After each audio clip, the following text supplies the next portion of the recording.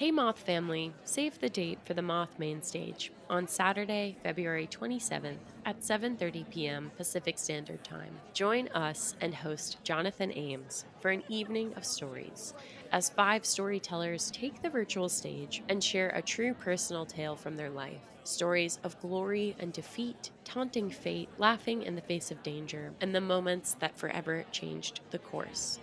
Buy tickets now at themoth.org/virtual mainstage.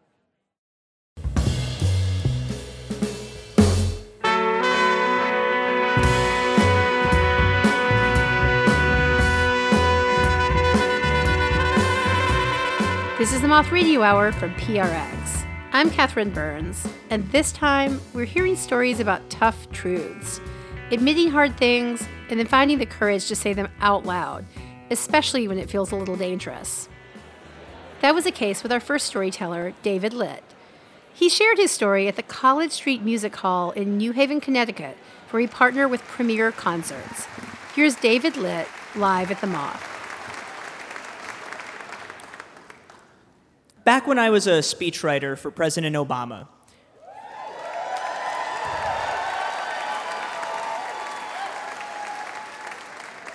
thank you, that's my story. Back when I was a speechwriter for President Obama, the ultimate White House power move was to stand up after you finished a meeting with the president, swipe an apple from the bowl on the Oval Office coffee table, and then on your way out the door, take a big, juicy bite. And I never did that. I never even came close to doing that. It wasn't the writing part of my job that worried me, but you know how some people are afraid of spiders and some people are afraid of heights? When I started at the White House, I discovered that my very specific, very crippling fear was of being in an enclosed space with an important person and having to say things. Which turns out to be a problem when you work for the President of the United States. This was an especially big problem in March 2013. I had just gone from writing speeches for the senior staff to writing speeches exclusively for the president, and I was 100% sure that I deserved this promotion, except for a very large part of me that wasn't. And so my boss, Cody, it's my first Oval Office meeting in my new job. My boss saunters into the Oval. I kind of tiptoe behind him. And President Obama's sitting behind his desk, and he's holding a page of jokes I've written for this thing called the Gridiron Dinner, which is this dinner for grouchy print journalists in D.C. But the president has to tell some jokes, and I've written some jokes, and he's holding them up, and he looks at us and he says, "So, are we funny?" And Cody, my boss, very generously turns to me and says, "Well, Litt's pretty funny." And President Obama looks a tiny bit confused, but then he looks at me and he says, "Yeah, Lips is pretty funny." Now here I need to make something very clear to you all. My name is not Lips. It's David Litt, L-I-T-T, which is what I should have told the president at the time. Because when you work in the White House, I mean, yes, you want to make history, you want to do something no one in America has ever done before, but you also want to be the kind of person who can tell the leader of the free world a hard truth. And my name is an easy truth. But standing there in the Oval Office, all I think to myself is, okay, I guess I'm Lips now. And we go through the rest of the meeting, and I don't correct the president, and I do not take an Oval Office apple when I leave. But on my way back to my office, I begin to think to myself, you know, sometimes the difference between being a coward and seizing an opportunity is really just a matter of perspective. Let me explain what I mean. First of all, this was a moment every White House staffer dreams of their entire careers. The President of the United States had just referred to me by name. And technically, it wasn't my name. But I don't want to get caught up in those details. And besides, this is the chance at the alter ego I so desperately need right now. Because, me, David Litt, is scared, Litt is timid, but Lips is bold. Lips is daring. Lips doesn't give a fuck.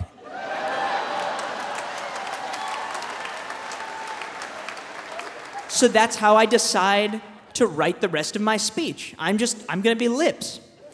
And it turns out suddenly everything is really easy. The jokes just all flow together. At the end of the speech, President Obama wants to say something sincerely nice about reporters. So I write a line, reporters have risked everything to bring us stories from countries like Syria and Kenya. And I choose Syria because it's an incredibly dangerous place. And I choose Kenya because I kind of like how it sounds next to Syria. And for a moment, I think to myself, should I run that line by like an expert in foreign policy? But then I hear this voice, and it's in my head, and it sounds like my voice, only braver. And the voice says, dude, come on. Are you really going to overthink everything? Like, Syria ends in a "yuh" sound, Kenya ends in a "yuh" sound, you're the presidential speechwriter, it's going to sound great, go get him, buddy. And so that's what I do. I listen to Lips, and a few nights later, I go and I watch President Obama deliver this speech, and Lips was totally right. The jokes just flow one to the other. At the end of the speech, President Obama thanks reporters for bringing us stories from places like Syria and Kenya. He gets this big round of grateful applause. I go back to the office the next Monday, and I'm just, I'm over the moon. Like, I'm saying things like, well, it's all in the delivery, which is speechwriter code for, well, I'm amazing. And I'm just floating on this self-important cloud, and then I get a call from Terry. And Terry's a senior speechwriter. He's one of the nicest guys I've ever met. He's also one of the best askers of leading questions I have ever known. Like if Terry asks you, how's your car? It's been stolen. And what Terry wants to know is, have you seen the headline of the Daily Nation, Kenya's largest newspaper? And I say, no. And then I say, what? And then I Google it. And the headline reads, Kenya not safe for foreign journalists, says Obama. And things escalate very quickly. Within minutes, it seems like people are writing stories about the stories. The foreign minister of Kenya, on behalf of his entire country, condemns the president's remarks, and he calls on the United States of America to apologize. And I'm sitting in my office thinking, maybe I could just apologize. And that's how I learned that having the power to start an international incident does not give you the power to stop one. The whole day, this story is just getting bigger and bigger, and finally, by that afternoon, a senior White House official speaking on background has to issue a quote on behalf of, we the people, saying that the president misspoke, and I quote, obviously the situations in Syria and Kenya are very different, which is senior White House official code for, obviously David is an idiot. So I spend the next few weeks trying to figure out whether angering a nation of 44 million people is a fireable offense. It turns out the answer is not exactly. I don't get fired, but I stop getting assigned any big speeches. And then finally, at the end of April, there's a big speech they have to assign me. It's the White House Correspondents' Dinner. That's the big night of presidential joke-telling each year. And at that time in my White House career, I'm like our token funny person. And so I have to take the speech. And from the very beginning, I decide I am not letting Lips anywhere near this one. I am doing this my way. And my way means I am overthinking everything. I mean, every comma in every word. I obsess over every sentence, every period. We have the jokes, and then we have these like funny Photoshop slides. Like we did 3 slides where we took President Obama's head and we Photoshopped Michelle Obama's new hairdo, which at the time was these eyebrow-length bangs. We Photoshopped them so it's like, President Obama and Biden playing golf, but, Obama has bangs. Or President Obama taking a stroll around the White House, but he's got bangs. Or President Obama and Bibi Netanyahu, the Prime Minister of Israel, but he's got bangs. And I drive our graphics team crazy. I'm like, can you move the bangs down a millimeter? Can you move them up a millimeter? Actually, can you move them down a millimeter? I work so hard and I sleep so little that when I look back on those 3 weeks, I actually barely remember any of it. It was like a coma, only more productive.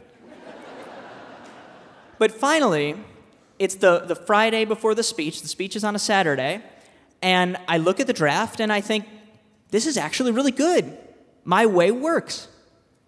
And then I get a call from Terry, the senior speechwriter. And Terry has a question. Terry asks me, so I'm looking at the slides, the ones with the president and the first lady's hairdo. Is the joke that he looks like Hitler? So I say no. And then I say, what? And then I look at the slides. And honestly, in the first slide, it's fine. Like with that haircut, President Obama looks like Moe from the Three Stooges. And in the second slide, he looks like Moe from the Three Stooges. But in the third slide, he looks like Hitler from Hitler. And you're just going to have to trust me here, because I know that President Obama does not look like Hitler on television, and I can promise he does not look like Hitler in real life. But in that picture, at that angle, and that light, with that haircut, even without the mustache, the resemblance is uncanny. And he's standing in the picture next to Bibi Netanyahu, the Prime Minister of Israel.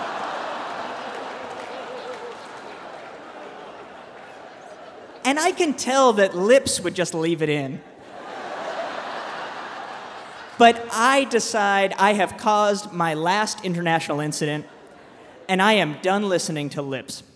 So I thank Terry profusely for saving me, and then I cut the picture from our draft. Now, the next day, it's the day of the speech. We have one last Oval Office run through.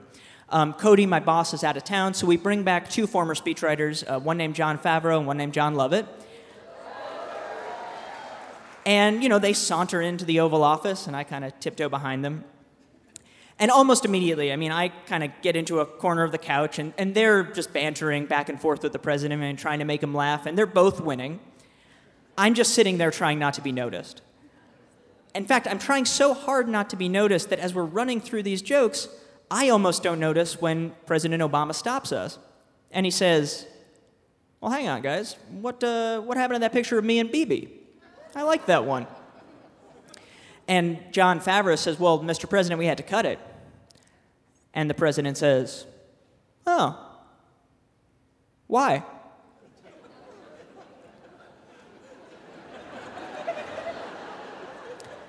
And suddenly there's just total silence.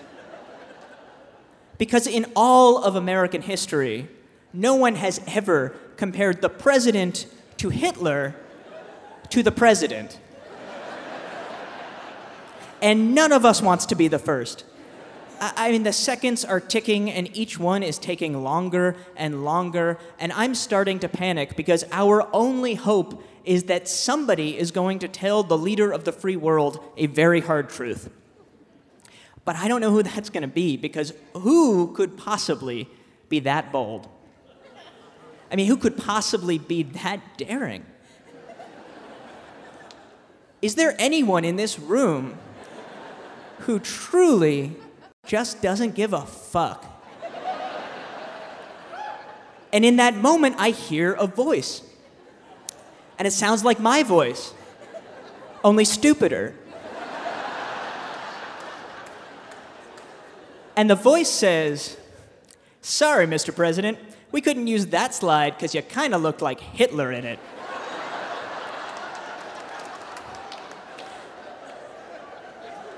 And then my out-of-body experience comes to a crashing halt. And I have never been so scared in my life. I have no idea what the president is about to do next. And what he does next, President Obama starts to laugh.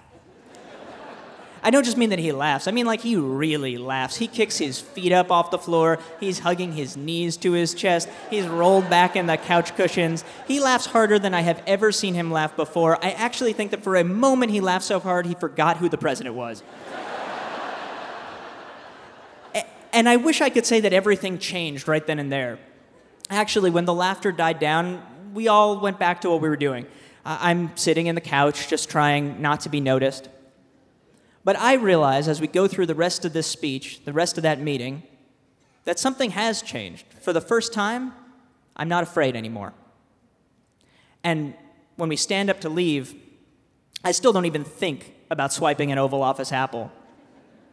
But on my way out the door, President Obama stops me, and he looks me in the eye, and he says, "Thanks. Litt." Thank you.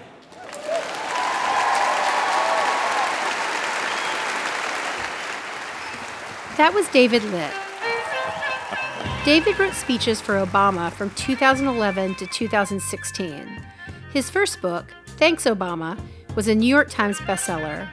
I asked David if he ever heard from President Obama after his book was published. He told us that the president actually mailed him a copy of his own book, which was titled Thanks, Obama. And on the title page, it was signed, "Dear David, you're welcome, Barack Obama." David's second book, Democracy in One Book or Less, comes out next week, and it's full of moth-worthy stories. Coming up, a young girl in England defies her family, and a woman in Birmingham, Alabama has a life-changing experience at Walmart. That's when the Moth Radio Hour continues.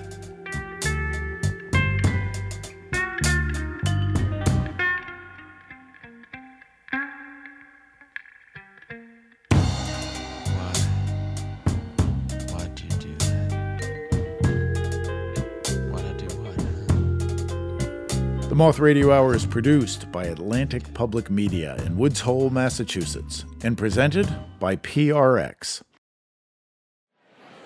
This is the Moth Radio Hour from PRX. I'm Catherine Burns. In this show, we're talking about finding the courage to speak up for yourself and others. Now we're going to hear two stories from our open mic story slam competitions. First up, Nimisha Ladva, live at the Philadelphia Grand Slam. I grew up in England, and some of my earliest memories are of living in a drafty Victorian house with my family and the family of my dad's older brother, and Ba, my diabetic, dessert-demanding grandmother. When the moms cooked food for all 11 of us, they made a special menu for Ba because of her condition, and they also made a special menu for my uncle because he liked his things his way. At meal times, Ba and her sons ate first, and sometimes they were joined by the oldest and most golden grandson. And then after they were done, the moms and the rest of us kids would eat. There were also other rules. For example, my mother, as the wife of the second-ranking son, was expected to cover her face with her sari and be silent whenever Ba or my uncle were in the room.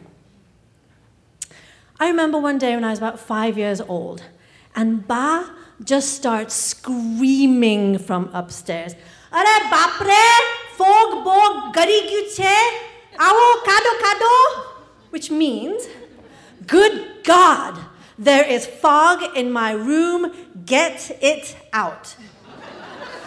So we run upstairs like crazy people, because when Ba screams, that's what you do.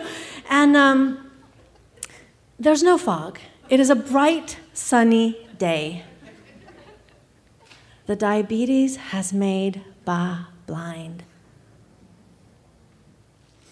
It's a few months after Ba goes blind, and because I'm 5 and my next cousin is 6, we think it might be sort of interesting if we were to sneak into Ba's room to see if she could tell we were there. So we do. We creep in, and of course Ba knows, and she's, "Konche bol?" Which is, "Who's there? Speak." Well, we're 5 and 6, we're cool, we don't speak. We just wait until Ba falls back asleep. Then we have another great idea from the mind of a 5 and 6-year-old. we decide that it would be kind of like cool if we pinched Ba. And I actually don't know if my cousin followed through on it or not, but I did. I pinched my blind grandmother. I reach out and I turn hard, and she screams. We run out. The rest of the family is charging up the stairs. They are led by my uncle, whose most important job in the world is to honor and protect his mother. My cousin and I were run back in the room what's upsetting Ba so much? And she's screaming, Chokrito nakami badi kalimaru loi piwareche, which roughly translates as, small girls are parasites.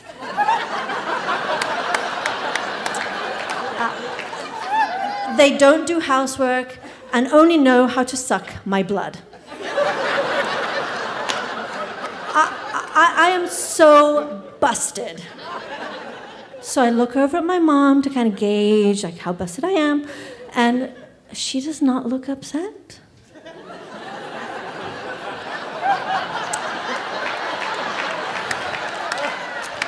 So I give her a very small, very secret smile.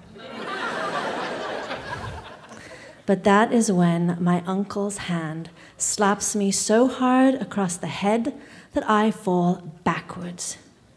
His hand is still raised in fury when I hear my mother's voice. It sounds like ice water. You have no right. I just surrender to an epic meltdown. Ba speaks.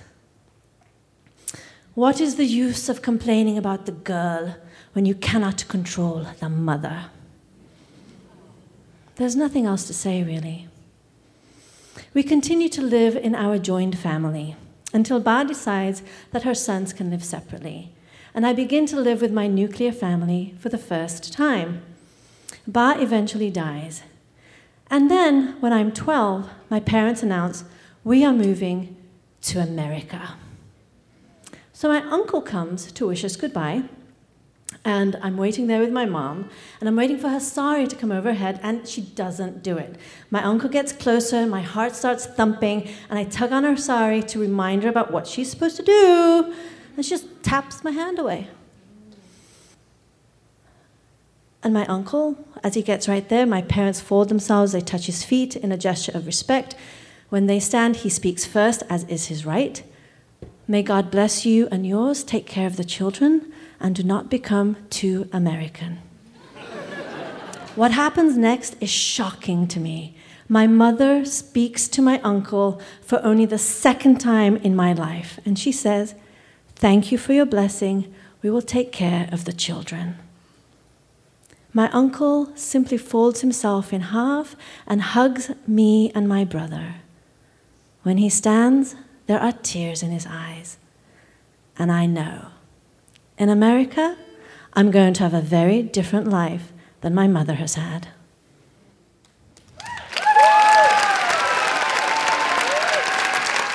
Nimisha Ladva was born in Kenya, raised in England, and now lives outside Philadelphia. She teaches at Haverford College in the writing program. Nimisha writes, "I do have a very different life in America, and part of it is helping students speak up and be heard." To see a picture of 5-year-old Nimisha, a photo she describes as her, quote, perp picture, go to themoth.org.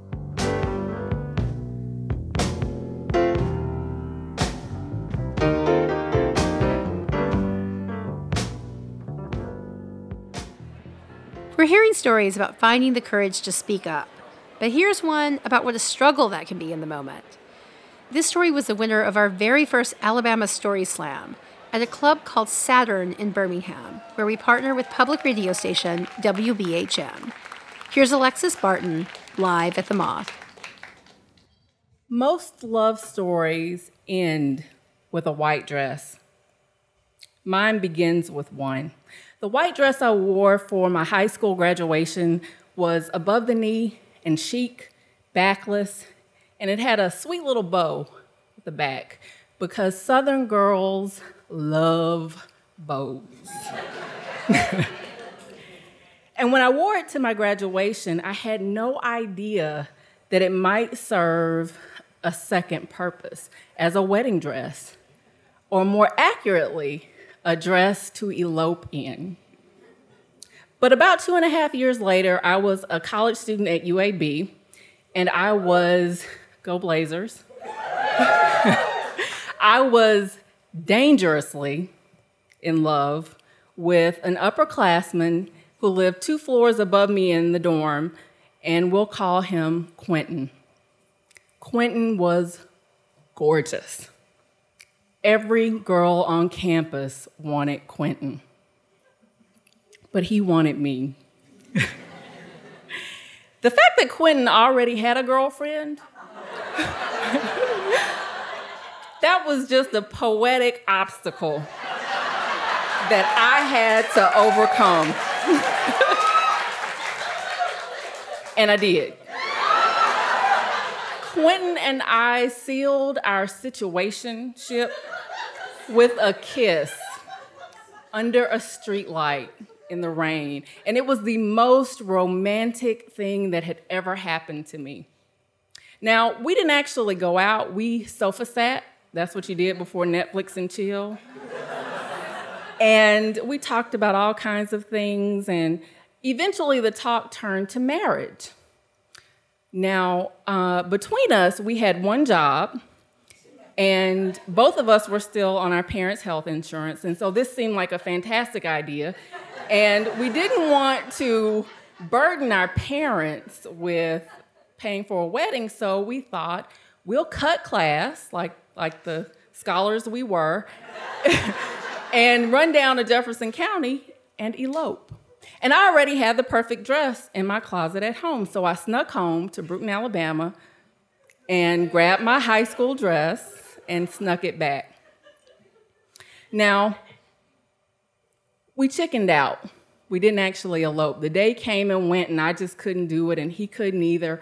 And we were all right with that. We continued to see each other, and we were happy.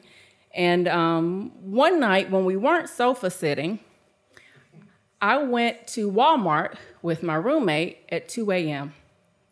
As one does, that's the perfect time to go to Walmart. It's the witching hour, like going to Waffle House at the same hour. And as one does, we were wearing what most people are wearing at 2 a.m., pajamas.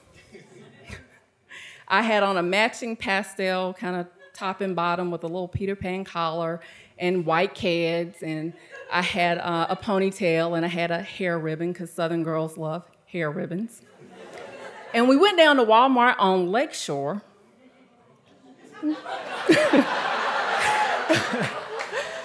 And we were going to get some snacks. And we went all over the store, and we got chips and dip and Coke and Lean Cuisine and Crystal Light, and we made our way to the frozen food aisle because we needed ice cream. And if you've been in that Walmart, you know how wide and long that aisle is.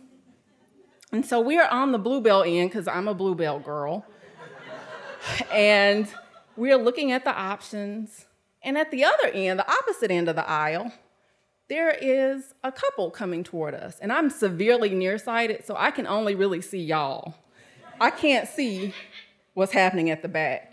And so we're making our way down, India, my roommate, and I, and the couple at the opposite end is slowly coming toward us.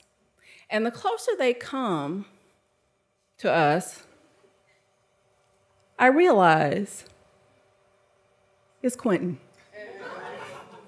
And he's on a date. And the girl was cute.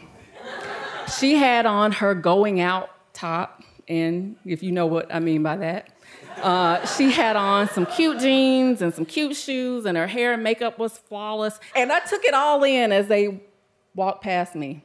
And I looked in their buggy, and they had couple snacks. They had chocolate-covered Oreos. They had strawberries. They had wine. They had cubed cheese and olives. And it was obvious that they were together. Mind you, he had never taken me out. And I had single girl food in my buggy. I had lean cuisine and Crystal Light. And I realized then that I was a single woman and I had no clue all along.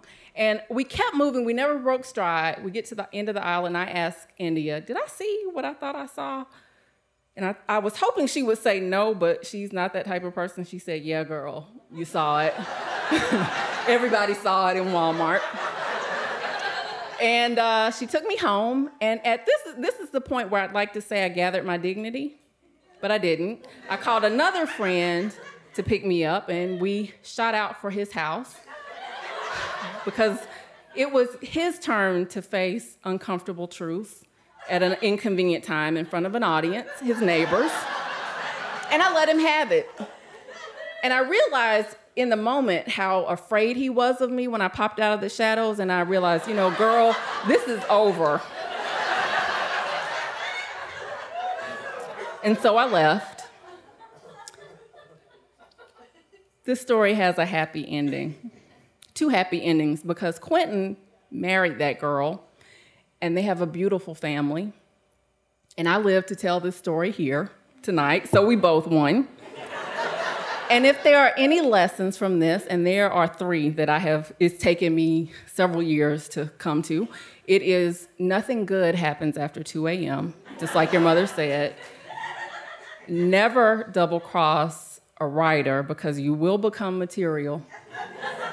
And 3, always wear your cute outfit when you go out because you never know who you're going to see in Walmart. Thank you. That was Alexis Barton. Alexis is a writer and journalist. Her work has appeared in Glamour, The Daily Beast, and on Shondaland.com. To her knowledge, Quentin is still happily married. As for her, she no longer wears sleepwear in public and generally shops at Target now, where she's so far not run into any exes. I relate to this story because I grew up near Birmingham. The accidental Walmart encounter is a very real thing. If I'm not feeling like I'm looking my best, I wait in the car and make my poor Yankee husband shop alone because I don't want to risk running into the ladies from church when I'm looking disheveled.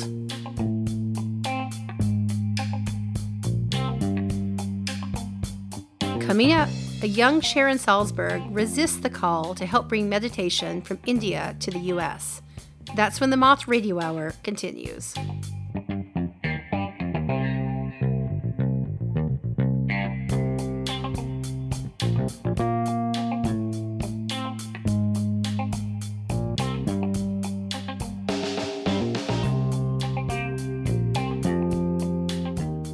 The Moth Radio Hour is produced by Atlantic Public Media in Woods Hole, Massachusetts, and presented by the Public Radio Exchange, prx.org. This is the Moth Radio Hour from PRX. I'm Catherine Burns, and we're hearing stories about finding the courage to speak up. Our last storyteller is world-renowned meditation instructor Sharon Salzberg. I met Sharon a few years ago when I signed up for her beginner meditation class. When Sharon entered the room, she exuded a deep wisdom, yes, but she also seemed approachable and human. She told story after story and made us laugh. At the last class, I shyly approached her and asked if she might want to tell one of her stories on the Moth stage. Happily, she said yes. Here's Sharon Salzberg, live at the Moth.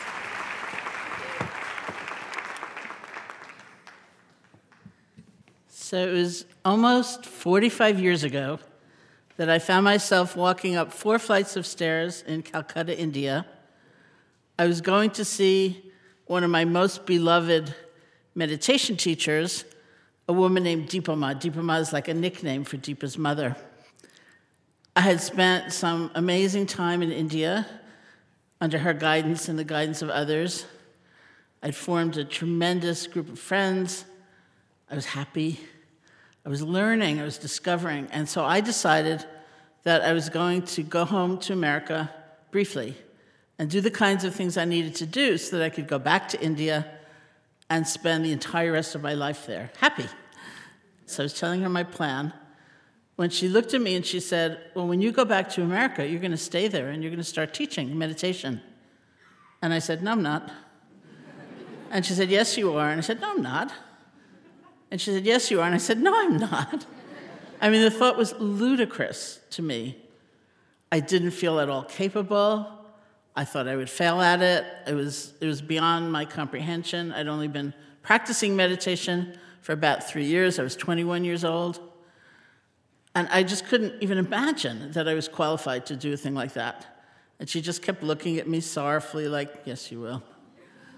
So my path to Calcutta did not begin in Buffalo, New York, but it took some strong turnings in Buffalo, New York. I grew up in New York City, in Washington Heights, and I went to college at the State University of New York at Buffalo. In my sophomore year, there was a philosophy requirement, and I decided to take an Asian philosophy course.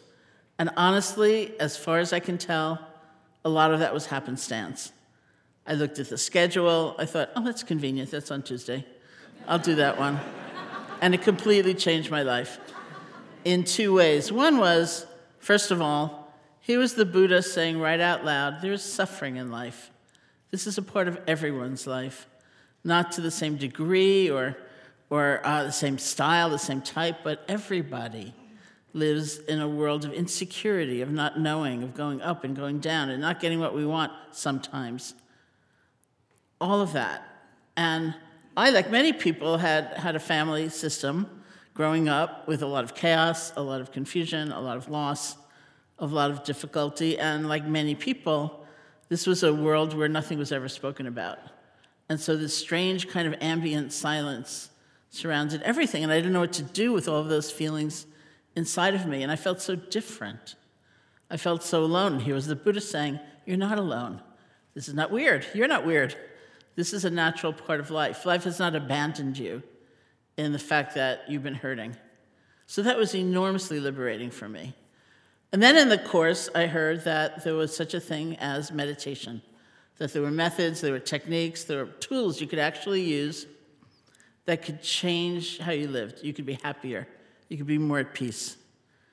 And I just conceived this enormous, mysterious, passionate desire to learn how to meditate. So I looked around Buffalo. Remember, this is a long time ago. This was before there was a yoga center in every corner. This was before mindfulness was a thing.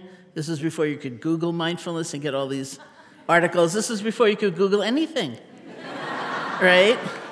Then I heard that the university had an independent study program.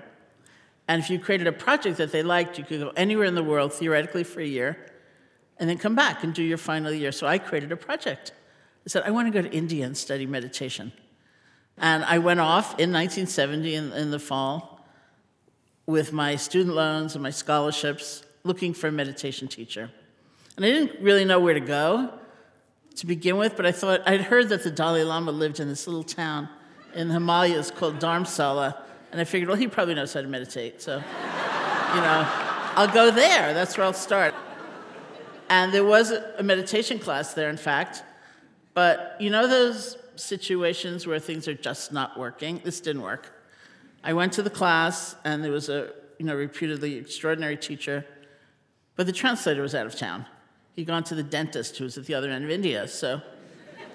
Okay, they said, come back in 2 weeks. So I said, okay, I'll come back in 2 weeks. So I went back in 2 weeks, and the teacher was out of town for something or other. So I came back, and it was just like that over and over again. Once they were both out of town, I don't know where they went.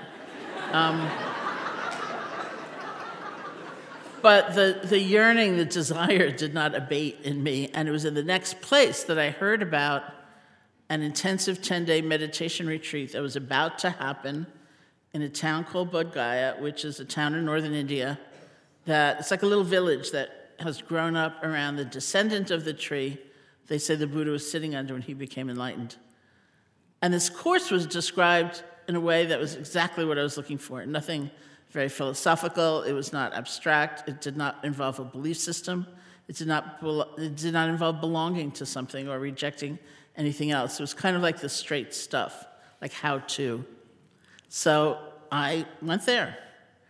And in fact, it was an amazing experience. And it was very difficult for me at first. I remember the very first instruction in meditation we received was, sit down and feel your breath. Just sit and feel your breath. And I thought, well, that's stupid. Where's the magical, esoteric, fantastic technique that I came to India for? I could have stayed in Buffalo to feel my breath. I was like, and then I thought, well, how hard can this be? This will be like nothing, And I would speculate, what will it be, like 800 breaths or 900 breaths before my mind starts to wander? And to my absolute shock, it was like one breath. And I would be way, way, way gone. Lost in the past, lost in the future. And then would come that moment, like, oh, the breath. And what I didn't realize at the time was that, in a way, the heart essence of that instruction is the return. It's learning how to let go. It's learning how to come back. It's learning how to start again. It's learning how to be resilient. But I had no concept of that. And yet, there was something there for me, I could tell. There was some powerful truth in that place, in those presentations for me, in that practice. So I stayed, and I kept practicing, and over time, I learned much more about mindfulness, the ability to be aware of all of one's experience in a more balanced and open way. I learned about techniques of loving kindness and compassion, where we learn, actually cultivate the power of kindness, not just toward others, but toward ourselves as well. I did sneak back to Buffalo at one point and did what I needed to do to finish school, which was largely paperwork, and then I went back to India. So that brought me to Deepa Ma's room some years later, where I was thinking, okay, this is it. This is what my life is going to look like. And I just kept saying, no, I can't do that. I'm not capable. I don't have it. I don't have the ability to do that, to teach. And then she looked at me and she said two amazing things. The first was, she said, you really understand suffering, that's why you should teach. My childhood had been really rough. It was really hard. My father and mother got divorced when I was 4. My father disappeared. My mother died when I was 9. I was living with my father's parents at that point, and when I was 11, he came back. It was the first time I'd seen him since I was 4, and he was like a different person, really ravaged by mental illness and alcoholism, and he was there for like 6 weeks and took an overdose of sleeping pills and disappeared. Didn't die, but he never left the kind of mental health system again. And I went to college when I was 16, and I calculated once that by the time I'd gotten to college, I'd lived in 5 different family configurations, each of which had ended through some kind of death or trauma or something. And this kind of suffering was what I felt I needed to heal from, what I needed to get over, what I needed to get beyond. And here was Deepa Ma kind of saying to me, go toward it. There's something of value here, not only for you, but for others. So that was kind of stunning in that moment.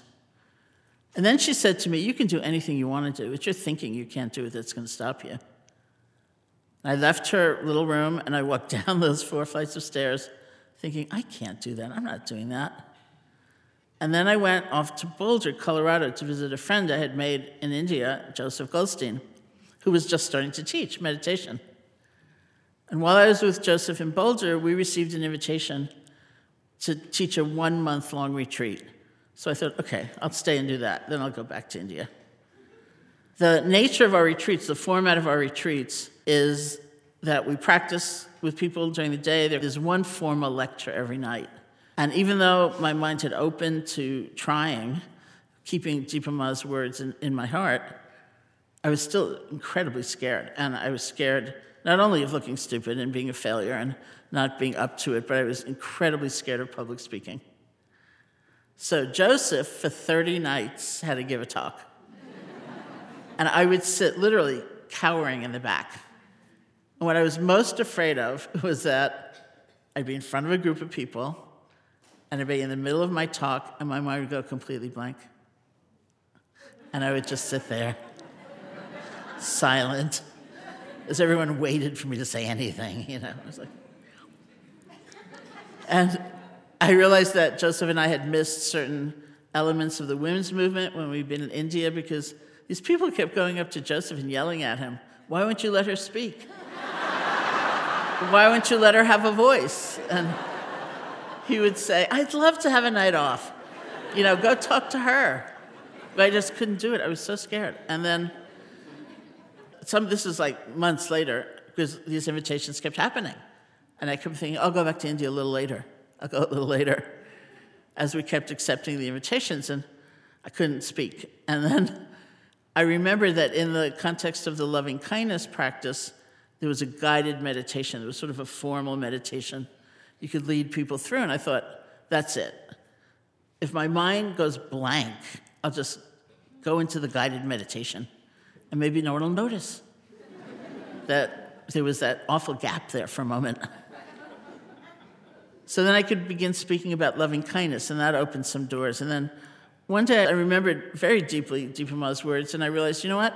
We are gathered here together not for anyone to experience my expertise in something or my brilliance. We're gathered here because we all suffer, that we can find one another in that vulnerability and in that tenderness. And together we can go forward toward reshaping our minds and making a different world to the best of our ability. That they're all, in a way, all talks, all presentations, all gatherings are about loving kindness. They're about connection. They're about our ability to come together. I remember not too long ago, I was invited to teach in Tucson. He was teaching in Tucson. And the organizers decided they wanted the Dalai Lama to teach in the morning and in the afternoon. And then the evenings, they wanted Western people to teach. So I was the first night. And it was kind of scary. And at that point, there were about 1,400 people in the room. At that point, that was the largest group I'd ever spoken to. He wasn't there, thank goodness, but his throne was like right behind me. And I could like feel it.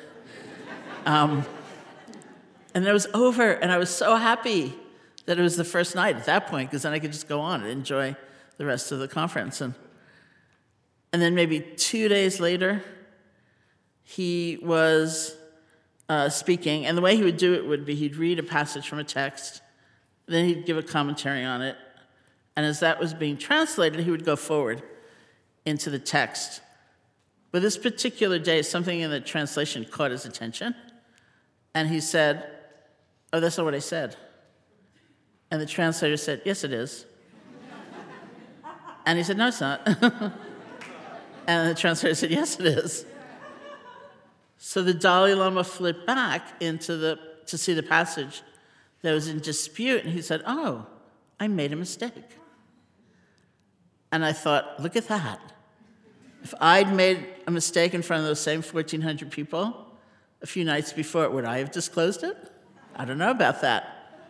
And then the Dalai Lama finished by bursting into the deepest laugh possible.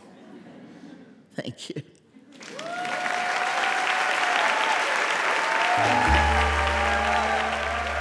Sharon Salzberg is a meditation pioneer and New York Times bestselling author. Her relatable approach has inspired generations of instructors. Sharon is co-founder of the Insight Meditation Society in Barre, Massachusetts, and the author of 11 books, including the New York Times bestseller Real Happiness, her seminal work, Loving Kindness, and her newest book, Real Change, Mindfulness to Heal Ourselves and the World, which comes out in September. Sharon and I recently spoke about some of the ideas in her story. A lot of times I meet somebody and I'm introduced as a meditation teacher, and they respond by saying, "Oh, I tried that once, I failed at it." And we don't believe you could ever fail at it. And most commonly, people think that because they have this idea that they're supposed to stop their thoughts or have a perfectly blank mind or keep anxiety from ever arising or something like that. And really, when we talk about meditation, we mean relationship. It's a way of relating differently to our thoughts, to our feelings, to our physical sensations, not blanking them out. And so it's a relationship that has a lot to do with spaciousness and openness. And so a lot of that is encapsulated in that moment of beginning again, rather than feeling you failed because you wandered off to the past or to the future or you've fallen asleep. It's realizing this is the moment where we have the chance to be really different. Instead of judging ourselves and being so down on ourselves, we can practice letting go, what one of my meditation teachers once called exercising the letting go muscle, and we can begin again. And that is why meditation is sometimes considered a practice of resilience, because we're actually training ourselves to be able to begin again and not lose heart, and to be able to go forward in a wholehearted way.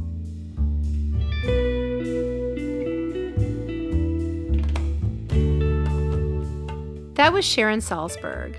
We at The Moth wish you all strength and resilience during challenging times.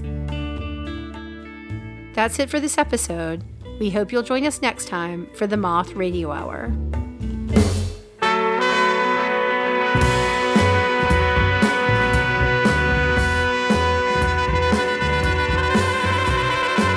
Your host this hour was the Moth's Artistic Director, Catherine Burns, who also directed the stories in the show, with additional Grand Slam coaching by Meg Bowles. The rest of the Moth's directorial staff includes Sarah Haberman, Sarah Austin-Jeunesse, and Jennifer Hickson. Production support from Emily Couch. Most Stories Are True is remembered and affirmed by the Storytellers. Our theme music is by The Drift. Other music in this hour from Andrew Bird, Keith Jarrett, Blue Dot Sessions, and the Silk Road Ensemble with Bill Frisell. You can find links to all the music we use at our website. The Moth is produced for radio by me, Jay Allison, with Vicki Merrick at Atlantic Public Media in Woods Hole, Massachusetts. This hour was produced with funds from the National Endowment for the Arts. The Moth Radio Hour is presented by PRX.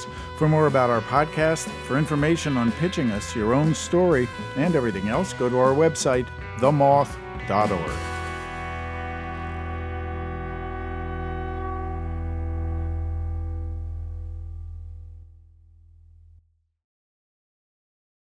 Moth Story Slams are back. Held on Mondays beginning in February, join us for our weekly open mic story slam competition. February's theme is Love Hurts. Throw your name in the hat for a chance to tell your story, or just come to listen to stories of a total eclipse of the heart, kicked to the curb by the people or places or things you love or used to love. Visit themoth.org/events to buy tickets now. That's themoth.org/events.